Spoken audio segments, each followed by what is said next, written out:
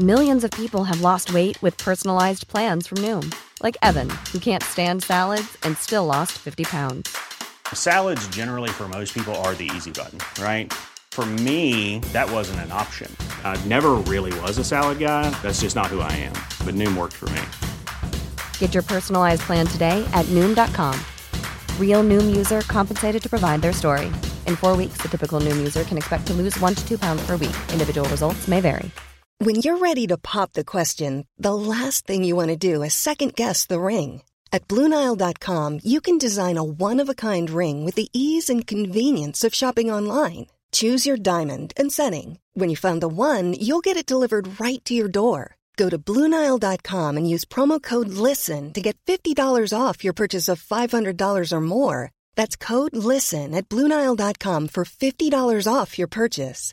BlueNile.com, code LISTEN. Hi, I'm Daniel, founder of Pretty Litter. Did you know cats tend to hide symptoms of sickness and pain? I learned this the hard way after losing my cat, Gingy. So I created Pretty Litter, a health monitoring litter that helps detect early signs of illness by changing colors, saving you money and potentially your cat's life. Pretty Litter is veterinarian developed, and it's the easiest way to keep tabs on your fur baby's health right at home. Go to prettylitter.com and use code ACAST for 20% off your first order and a free cat toy. Terms and conditions apply. See site for details.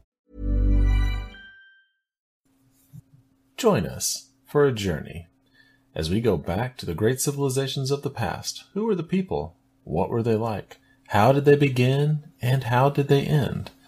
Let's find out on episode 27, the 830s BC.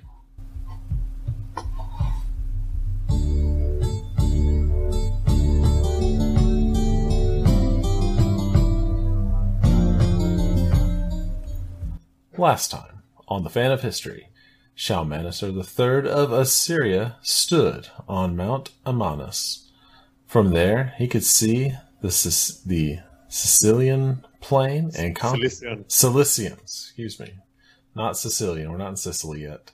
And contemplated invading what is today Turkey. Jehu, the first Jewish king of Israel, took power in Israel and killed everyone he did not like. So, Dan, where are we going to go today? We are going to go through the whole 830s BC. It's pretty dominated by the Assyrian Empire. It's the strongest state in the Near East, ruled by Shalmaneser III, who has already been around since 859 BC.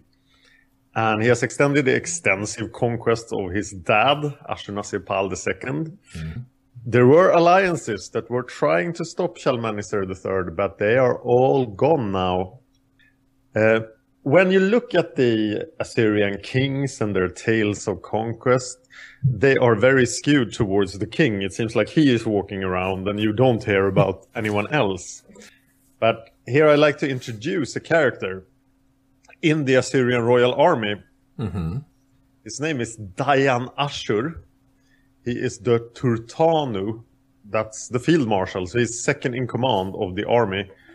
He has probably been the field marshal since way back, and a possible date is 853 BC from the Battle of Karkar. Okay. There is a theory out there that this guy is actually controlling Shalmaneser III since the Battle of Karkar, and there are even weirder theories out there. But I think he is a friend and a trusted underling of Shalmaneser III. And as we will see in this episode, the Field Marshal Dayan Ashur will become even more important by the end of this decade. So how do we know this person exists? Well, he shows up in the record a bit later, but you can deduce that he was around even at this time.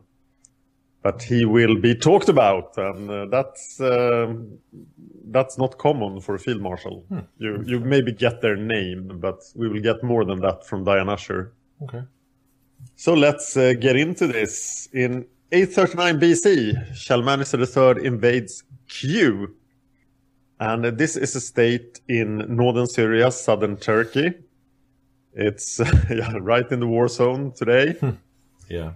And this state has opposed Shalmaneser III from the first year of his reign under the same king, King Kate.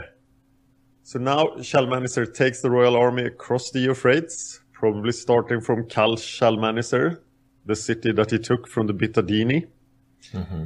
And the kings of the Kati, that's northern Syria, the Neo-Hittites, they pay tribute, they provide auxiliary soldiers, they beg Shalmaneser not to beat them up.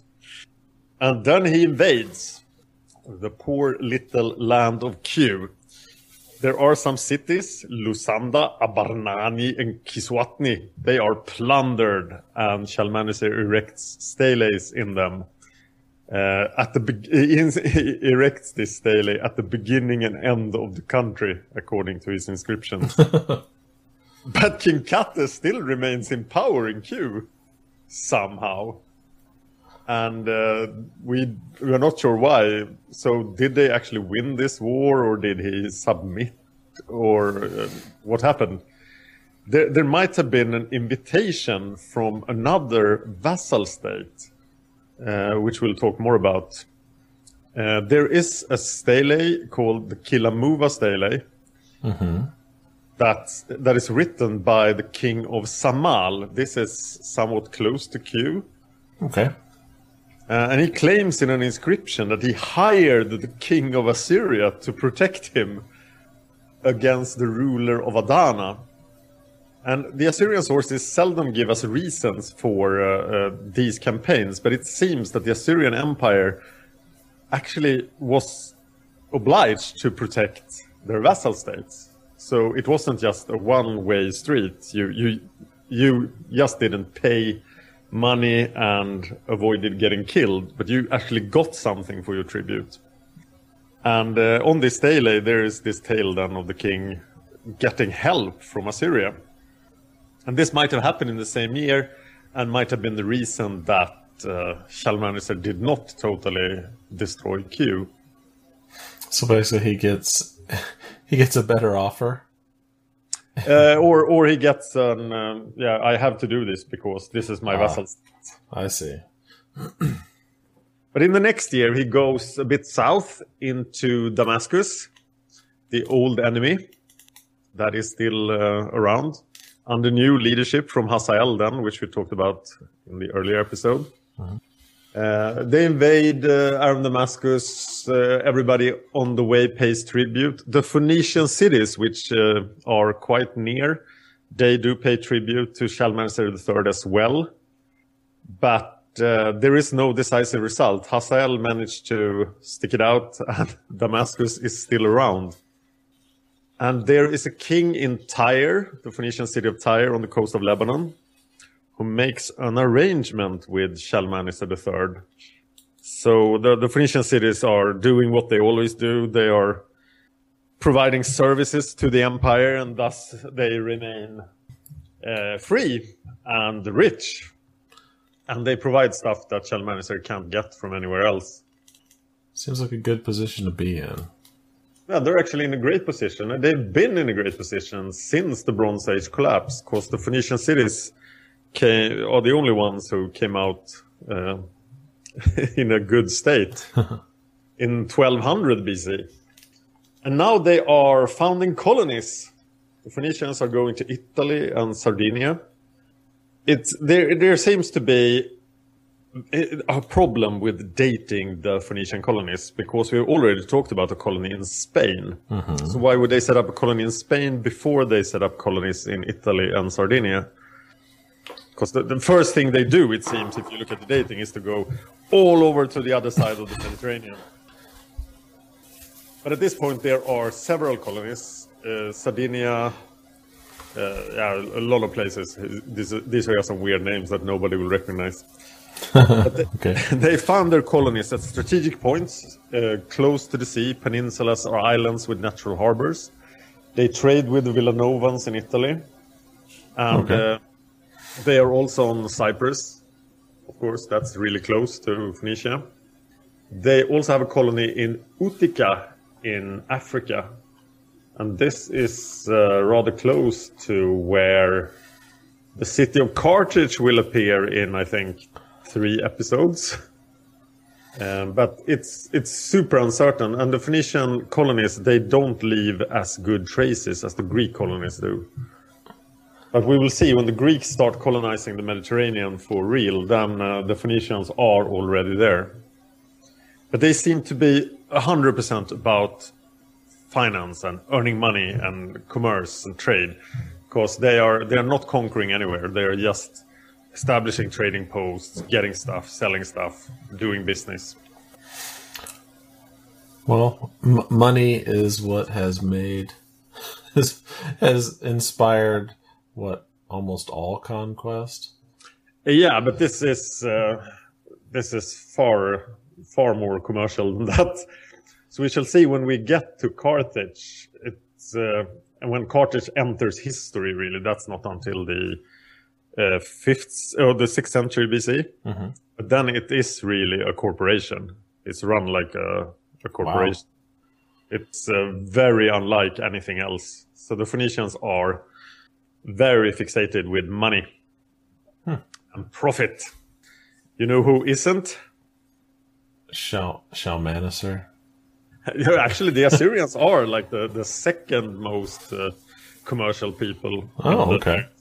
But they are really interested in trade. They used to have a trade empire back in the 1800 BC or something. Okay. But there are some people who are only interested in being conservatives. And those are the Egyptians. Oh, yes. Yes, everything must remain exactly the same. Yes, they don't want change at all. Yes, and in fact, they will not acknowledge change when it comes. They will just keep going. Wow. And in poor Egypt. Yes, it's not poor yet, but it will be. In 837 BC, Ostorkon II, the great pharaoh, he dies. He ruled from the north as the ruler of the 22nd dynasty, and at his death, he has lost control of southern Egypt. He has ruled from 872 to 837 BC, so has been the pharaoh for 35 years. His grandson, Takelot II F, is the high priest of Amun in Thebes, and he seems to be ruling the southern part of Egypt without listening to his granddad. Still, Ostorkon II was one of the stronger rulers of the 22nd dynasty. And they found his tomb. Pierre Monet found his tomb in February 27th in 1939. This tomb was plundered, but it still held riches enough to revise Egyptology, because we thought that the 21st and the 22nd dynasties were really poor. Okay. And this was anything but poor. He was super rich. And for the unplundered tombs of this dynasty and the 21st, they are actually much richer than Tutankhamun's tomb. And Tutankhamun ruled during the New Kingdom, so Egypt is still wealthy. And of course, Egyptian dates are horrible. We talked about that before. They can easily be off by 20 years. Right. So much more uncertain than the Assyrian dates. So we need a new pharaoh. And Shoshenq III steps up to the job. And then you think he's related in some way to Ostorkon II, but we don't know in what way. And the Egyptian kingship goes through the females, goes through the daughters. So the guy who marries the daughter of the pharaoh becomes the pharaoh. Oh, but often this is the son. So that's why we normally think that, his son took over. That's natural. But it's only because the son marries the daughter. Oh, okay. So it is the guy who marries the eldest daughter that becomes the new pharaoh. And Shoshenq III marries Sheshbast Peru, Ostorkon II's daughter. And Shoshenq III will be around. In the north, he will not unify Egypt. We know very little about him. And,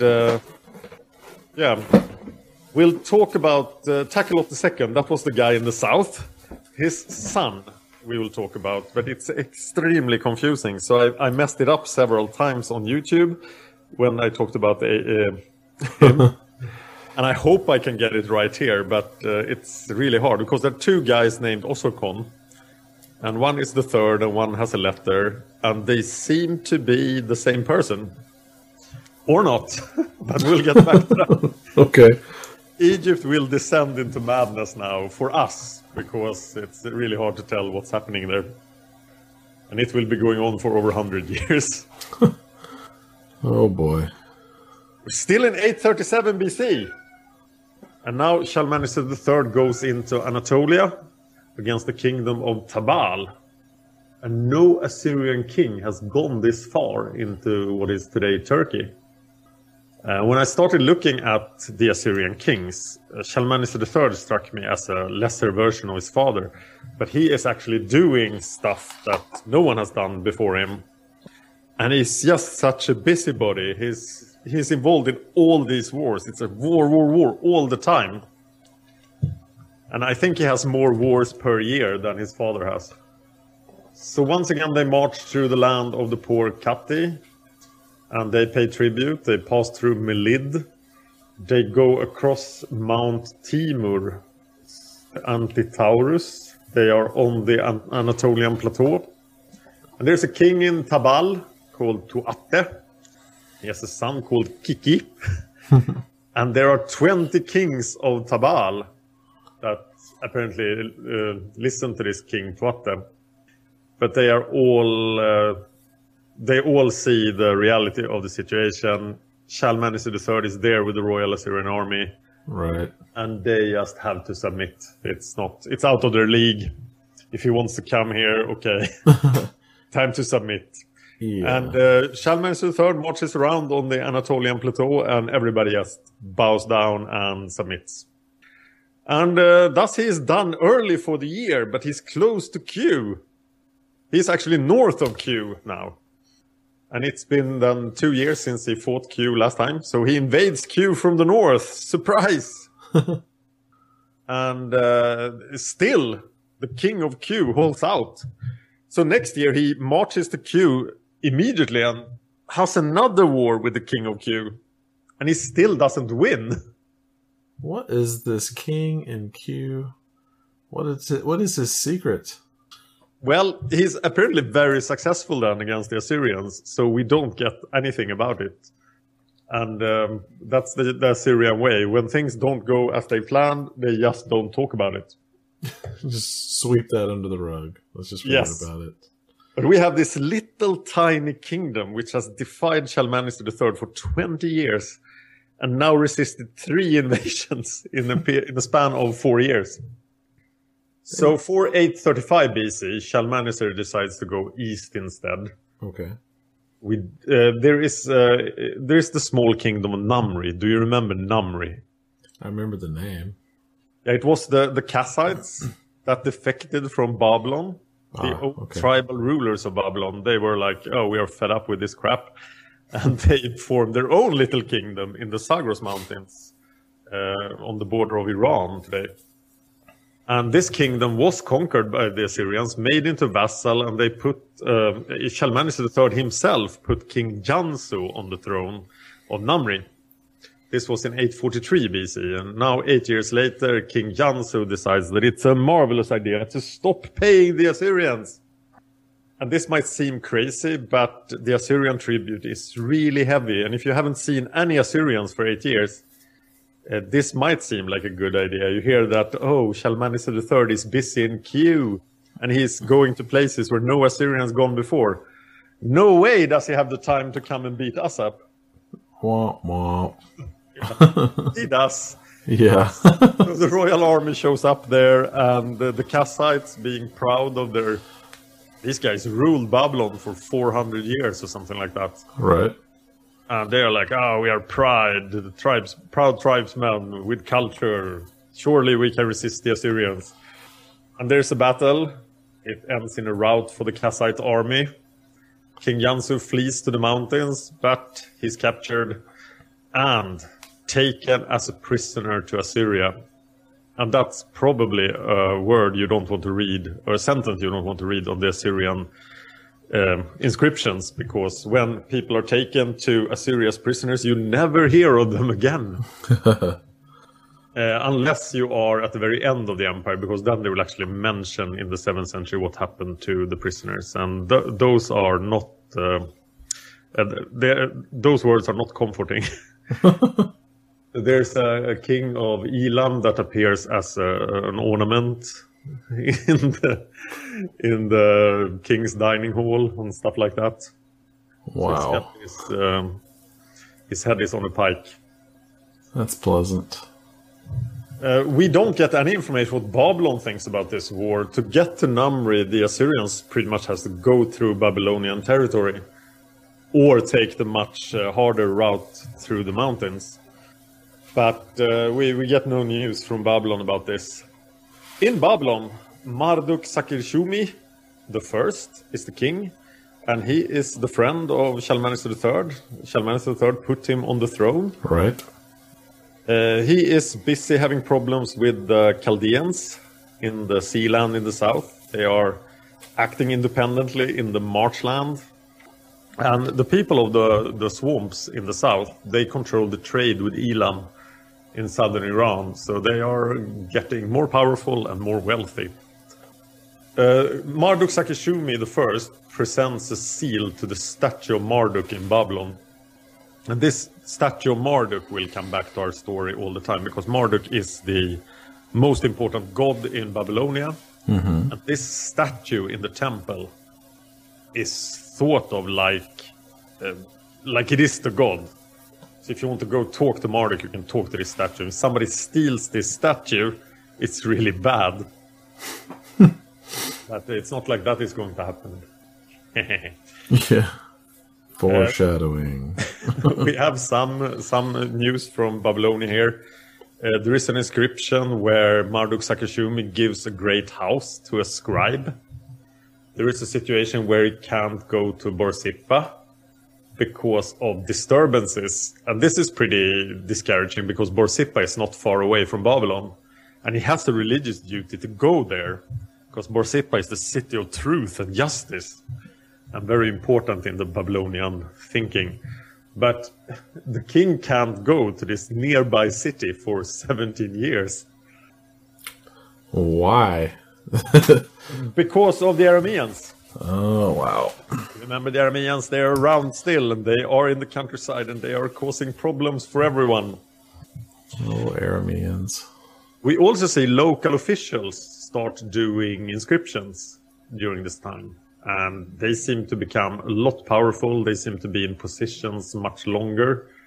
And it seems that the power of the Babylonian king is, he's losing. The central power is weakening, and the local power is growing stronger. But Marduk-Sakir-Shumi will be around until 819 BC.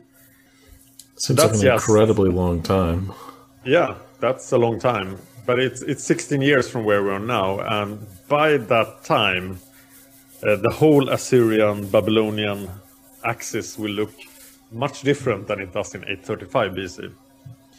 We have other neighbors of the Assyrians who are kind of relieved that the Assyrians aren't around in their part of the world. And in 834 BC, we have a new king in Urartu, to the north, in the mountains of Armenia. Sarduri I becomes the king, and he moves the capital to Tushpa. It's around Lake Van, the Nairi Sea. It's in Turkey today. This is the borderland between Turkey and Armenia today.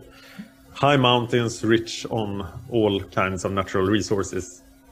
And the Urartians do what they always do. They build giant fortresses because the Assyrians might come any day. And there's an enormous fortress built around this time by this Sarduri, the first character. And then they are starting to... okay, we can't go south because there are Assyrians to the south, so let's expand in every other direction. So Urartian influence is creeping out of the mountains, and a lot of smaller kingdoms have a relationship to Urartu, like the Assyrian vassals. Ryan Reynolds here from Mint Mobile. With the price of just about everything going up during inflation, we thought we'd bring our prices down. So to help us, we brought in a reverse auctioneer, which is apparently a thing. Mint Mobile Unlimited Premium Wireless. How to get 30, 30, bit to get 30, bit to get 20, 20, 20, bit to get 20, 20, bit to get 15, 15, 15, 15, just $15 a month? Sold! Give it a try at mintmobile.com/switch. $45 up front for 3 months plus taxes and fees. Promo rate for new customers for limited time. Unlimited more than 40 gigabytes per month. Slows full terms at mintmobile.com. Millions of people have lost weight with personalized plans from Noom. Like Evan, who can't stand salads and still lost 50 pounds. Salads generally for most people are the easy button, right? For me, that wasn't an option. I never really was a salad guy. That's just not who I am. But Noom worked for me. Get your personalized plan today at Noom.com. Real Noom user compensated to provide their story. In 4 weeks, the typical Noom user can expect to lose 1 to 2 pounds per week. Individual results may vary. Even when we're on a budget, we still deserve nice things. Quince is a place to scoop up stunning high-end goods for 50 to 80% less than similar brands. They have buttery soft cashmere sweaters starting at $50, luxurious Italian leather bags, and so much more. Plus, Quince only works with factories that use safe, ethical, and responsible manufacturing. Get the high-end goods you'll love without the high price tag with Quince. Go to quince.com/style for free shipping and 365-day returns. But the mountain kingdoms seems to be innumerable and sort of have new names every time we hear about them. So they are super hard to keep track of. But the big thing is that the Urartian influence is spreading. And it's actually spreading in a great arc over Assyria. So suddenly Urartu will be able to influence events in Turkey or on the Anatolian plateau and in Syria. And they will also be able to influence events in the east. So it's becoming a threat to Assyria, whereas it earlier has been only a place to go and beat people up. And Urartu is getting stronger. But Shalmaneser III doesn't have the time to deal with this because he must conquer Q. Because he can't stand this King Kate guy who has defied him for so long. He just can't let it go. No, so he marches out again, goes through this territory of the kings of Kati, and they are getting really sick of this because Shalmaneser III always comes around. He takes their food, he takes their money, he forces them to go with him. And they can't do anything about it because if they do, they become the target. Wow. And this time, Shalmaneser III managed to get to the capital of Q, besiege it, and sack it. So Timur, the capital of Q, falls in 834 BC.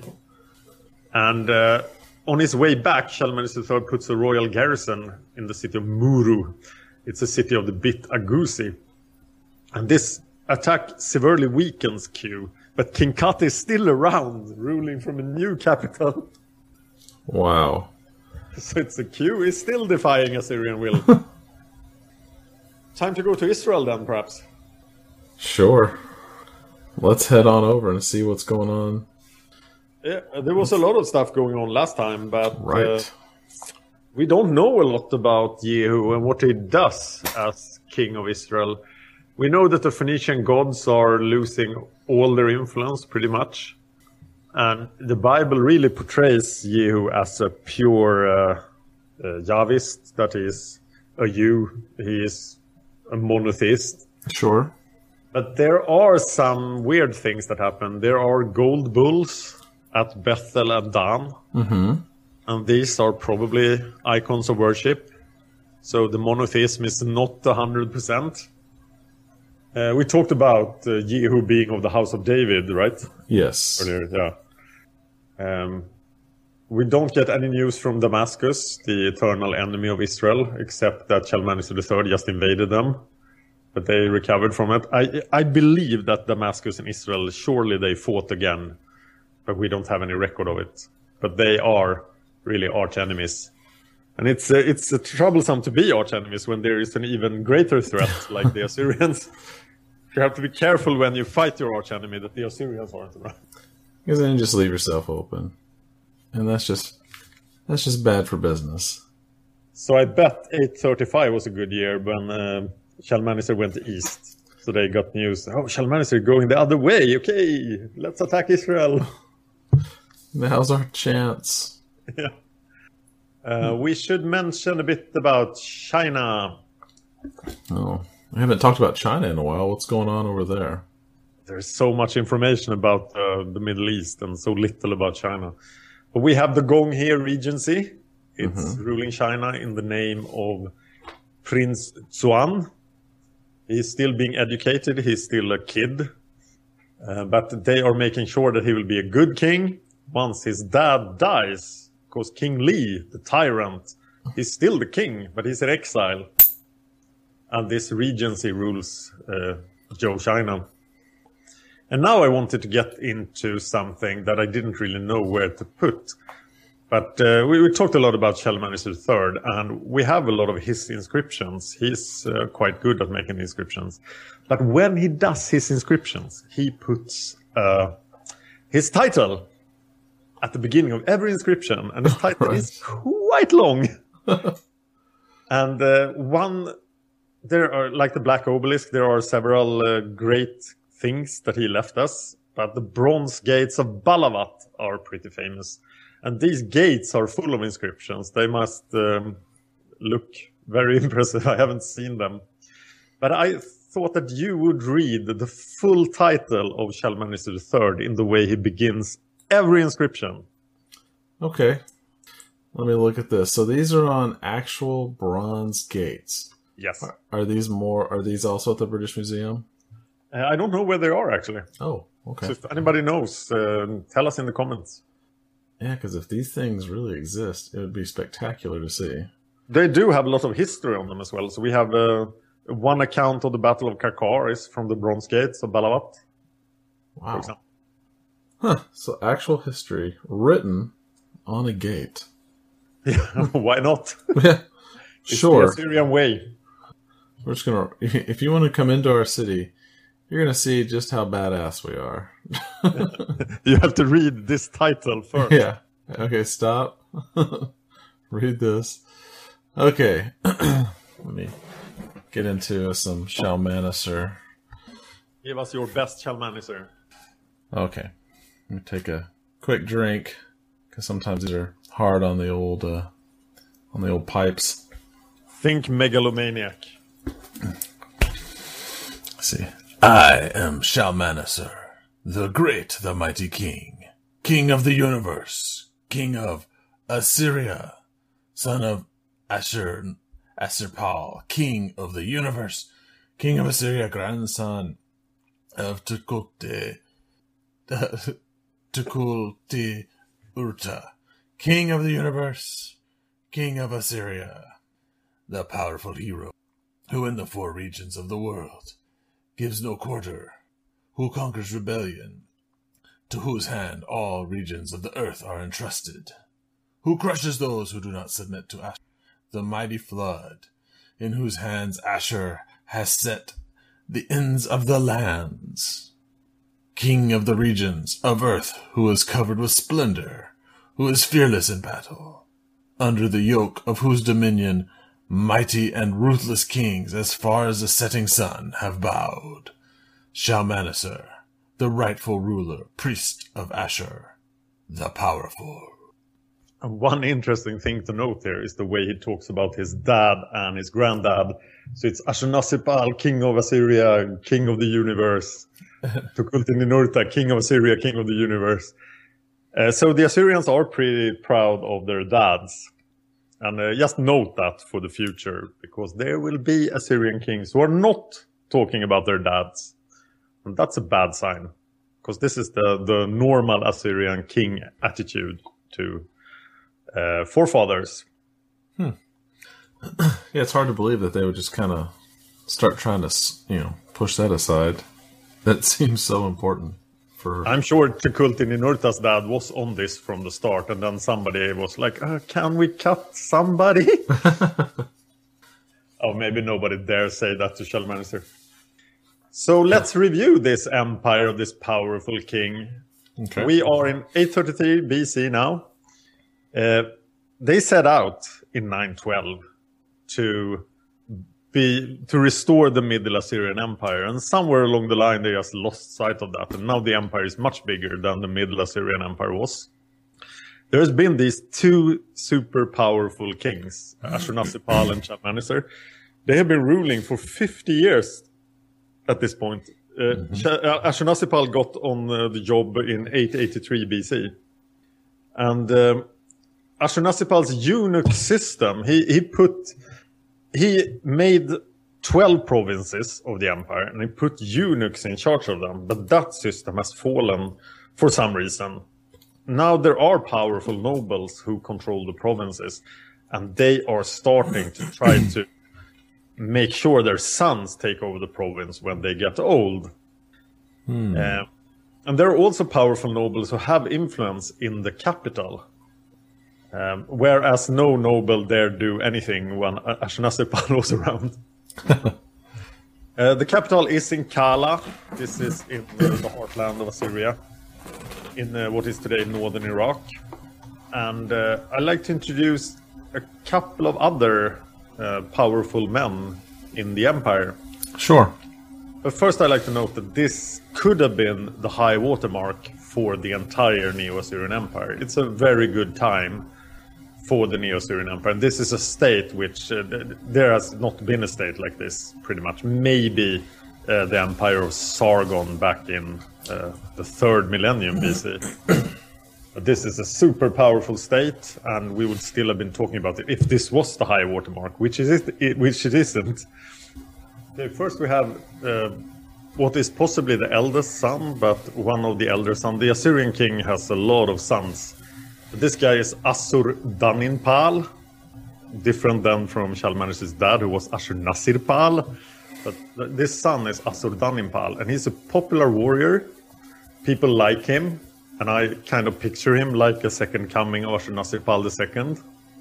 And he is violent. He is a good Assyrian. And he is a bit worried about Dayan Ashur, the field marshal's influence over the king. So he's like, Dad, I should lead the armies instead. Yeah. Let's go beat people up. But Shalmaneser III, for some reason, does not designate this guy as the heir. So maybe he's like, oh, you're too violent. You won't be a good king. So if that was the case, he's very, very violent. What would it take for these guys to say, whoa, whoa, whoa, maybe you're going too far? There are other cases of that, actually, when people are like, oh, you are going too far.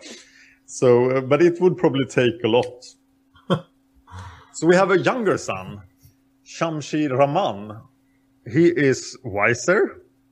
He's quite the statesman. He knows how to talk to people. And he's probably ultra-violent as well, but not as violent as his elder brother. But he's not popular with the Assyrian crowd. But he is designated the heir. So Shalmaneser III says, you will be the next king. And that makes him... soon he will have absolute power, be the king. And the position of the king is almost godlike in Assyria because he's the high priest of Ashur, so he can interpret the one God's true will. Mm-hmm. And he's the ultimate commander of the army, and he decides everything. And the elder son then, Assur-Daninpal, is not happy about this. There's a lot of things Assur-Daninpal is not happy about. And that's one thing.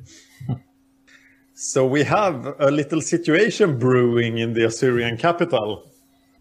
And then something happens in 832 BC. The Assyrians attack Urartu finally. Okay. Just like the Urartians expected. But Shalmaneser III is not going with the army.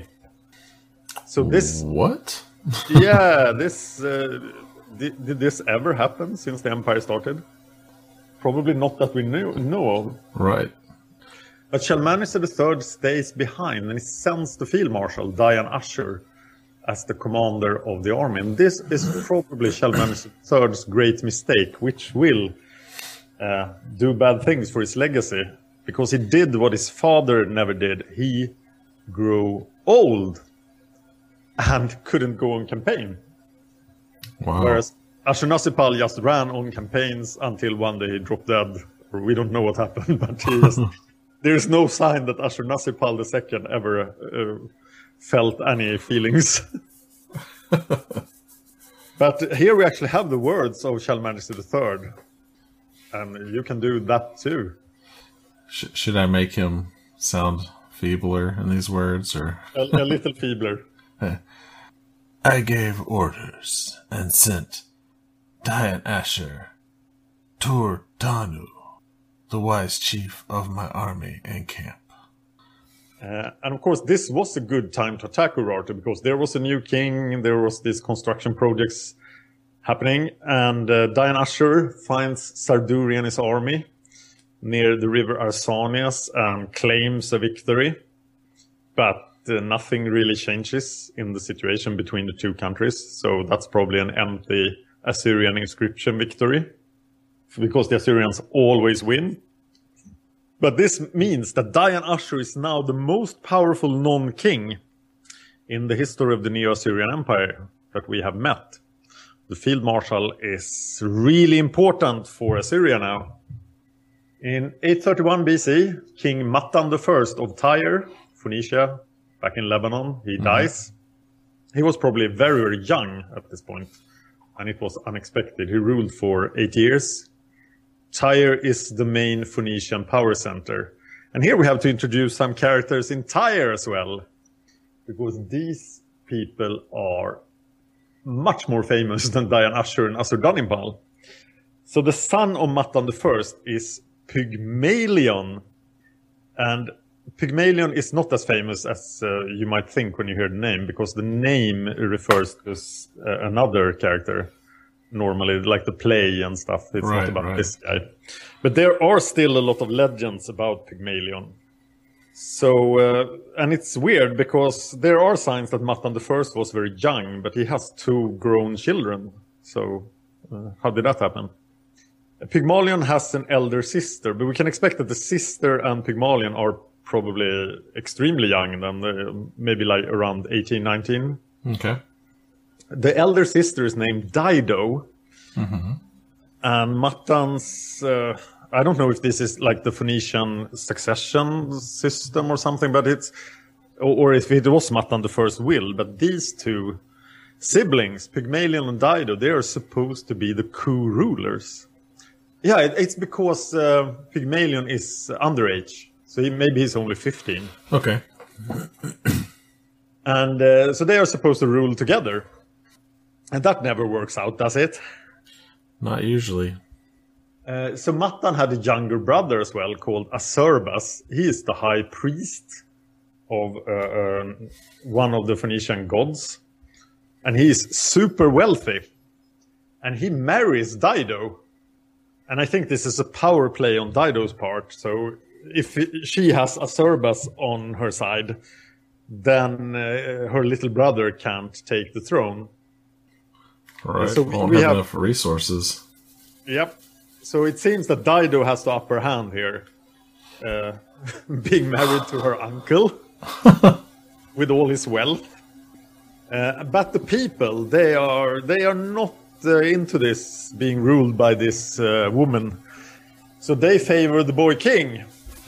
And Pygmalion gets some ideas here. He wants not only to take rule of Tyre from his sister, but he wants to rule all of Phoenicia, because Tyre is the strongest Phoenician city.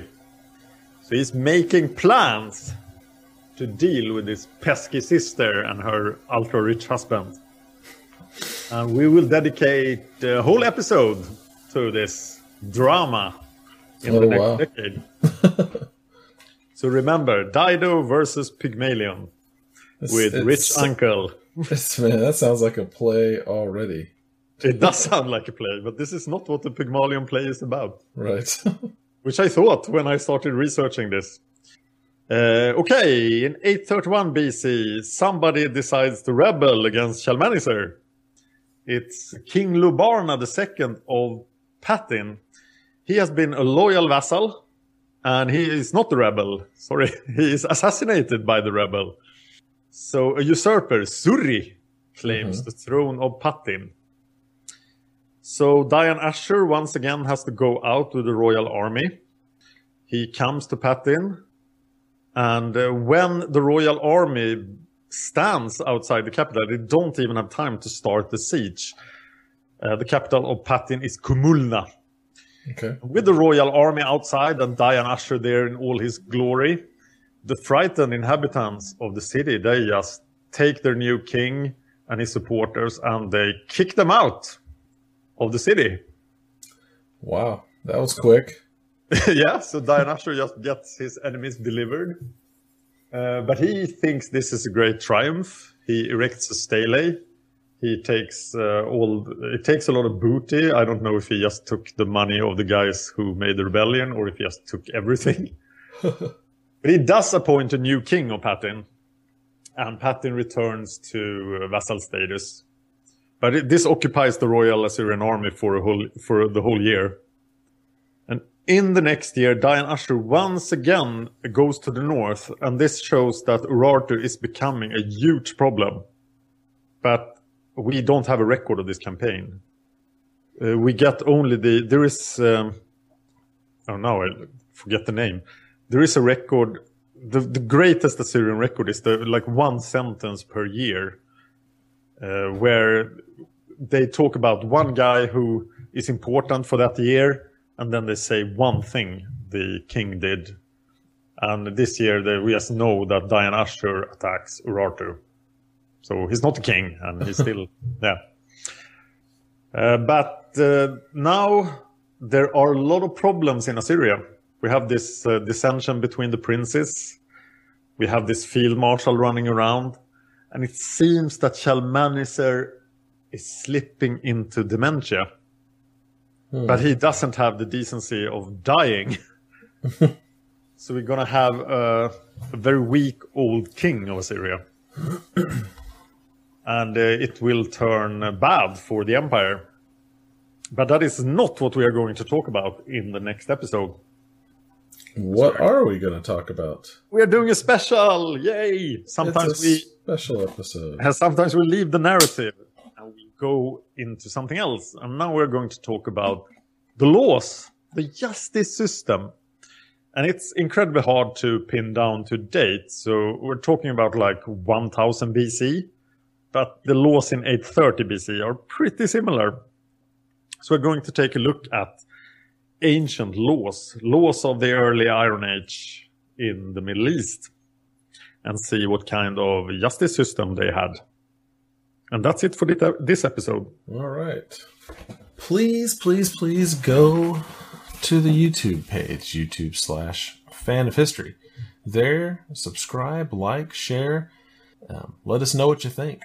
Also, yeah. Can I say something about YouTube? Oh, yes, please. Yeah, right now I am working on the 720s BC episodes on YouTube, so you can really read ahead on the podcast. And I did episodes on the Nubian invasion that finally gives us some order to Egypt. That happens in 725 BC. I am right now working on the Lelantine War, which is an event in Greece. So those are the things you can find very soon on the YouTube channel. All right. Yeah, go ahead. Check them out. Also, on iTunes or wherever you subscribe to this, give us a review. We would love to hear from you. So, for this week, I am Brennan. And I'm Dan. And this has been the Fan of History. If you enjoyed this podcast, please consider supporting us on Patreon. Patreon.com/fanofhistory. Just $1 an episode would help us out. Thanks, and see you next time. Mom deserves the best, and there's no better place to shop for Mother's Day than Whole Foods Market. They're your destination for unbeatable savings, from premium gifts to show-stopping flowers and irresistible desserts. Start by saving 33% with Prime on all body care and candles. Then get a 15-stem bunch of tulips for just $9.99 each with Prime. Round out Mom's menu with festive rosé, irresistible berry chantilly cake, and more special treats. Come celebrate Mother's Day at Whole Foods Market. Even when we're on a budget, we still deserve nice things. Quince is a place to scoop up stunning high-end goods for 50 to 80% less than similar brands. They have buttery soft cashmere sweaters starting at $50, luxurious Italian leather bags, and so much more. Plus, Quince only works with factories that use safe, ethical, and responsible manufacturing. Get the high-end goods you'll love without the high price tag with Quince. Go to quince.com/style for free shipping and 365-day returns. When you need mealtime inspiration, it's worth shopping Kroger, where you'll find over 30,000 mouth-watering choices that excite your inner foodie. And no matter what tasty choice you make, you'll enjoy our everyday low prices, plus extra ways to save, like digital coupons worth over $600 each week. You can also save up to $1 off per gallon at the pump with fuel points. More savings and more inspiring flavors make shopping Kroger worth it every time. Kroger, fresh for everyone. Fuel restrictions apply.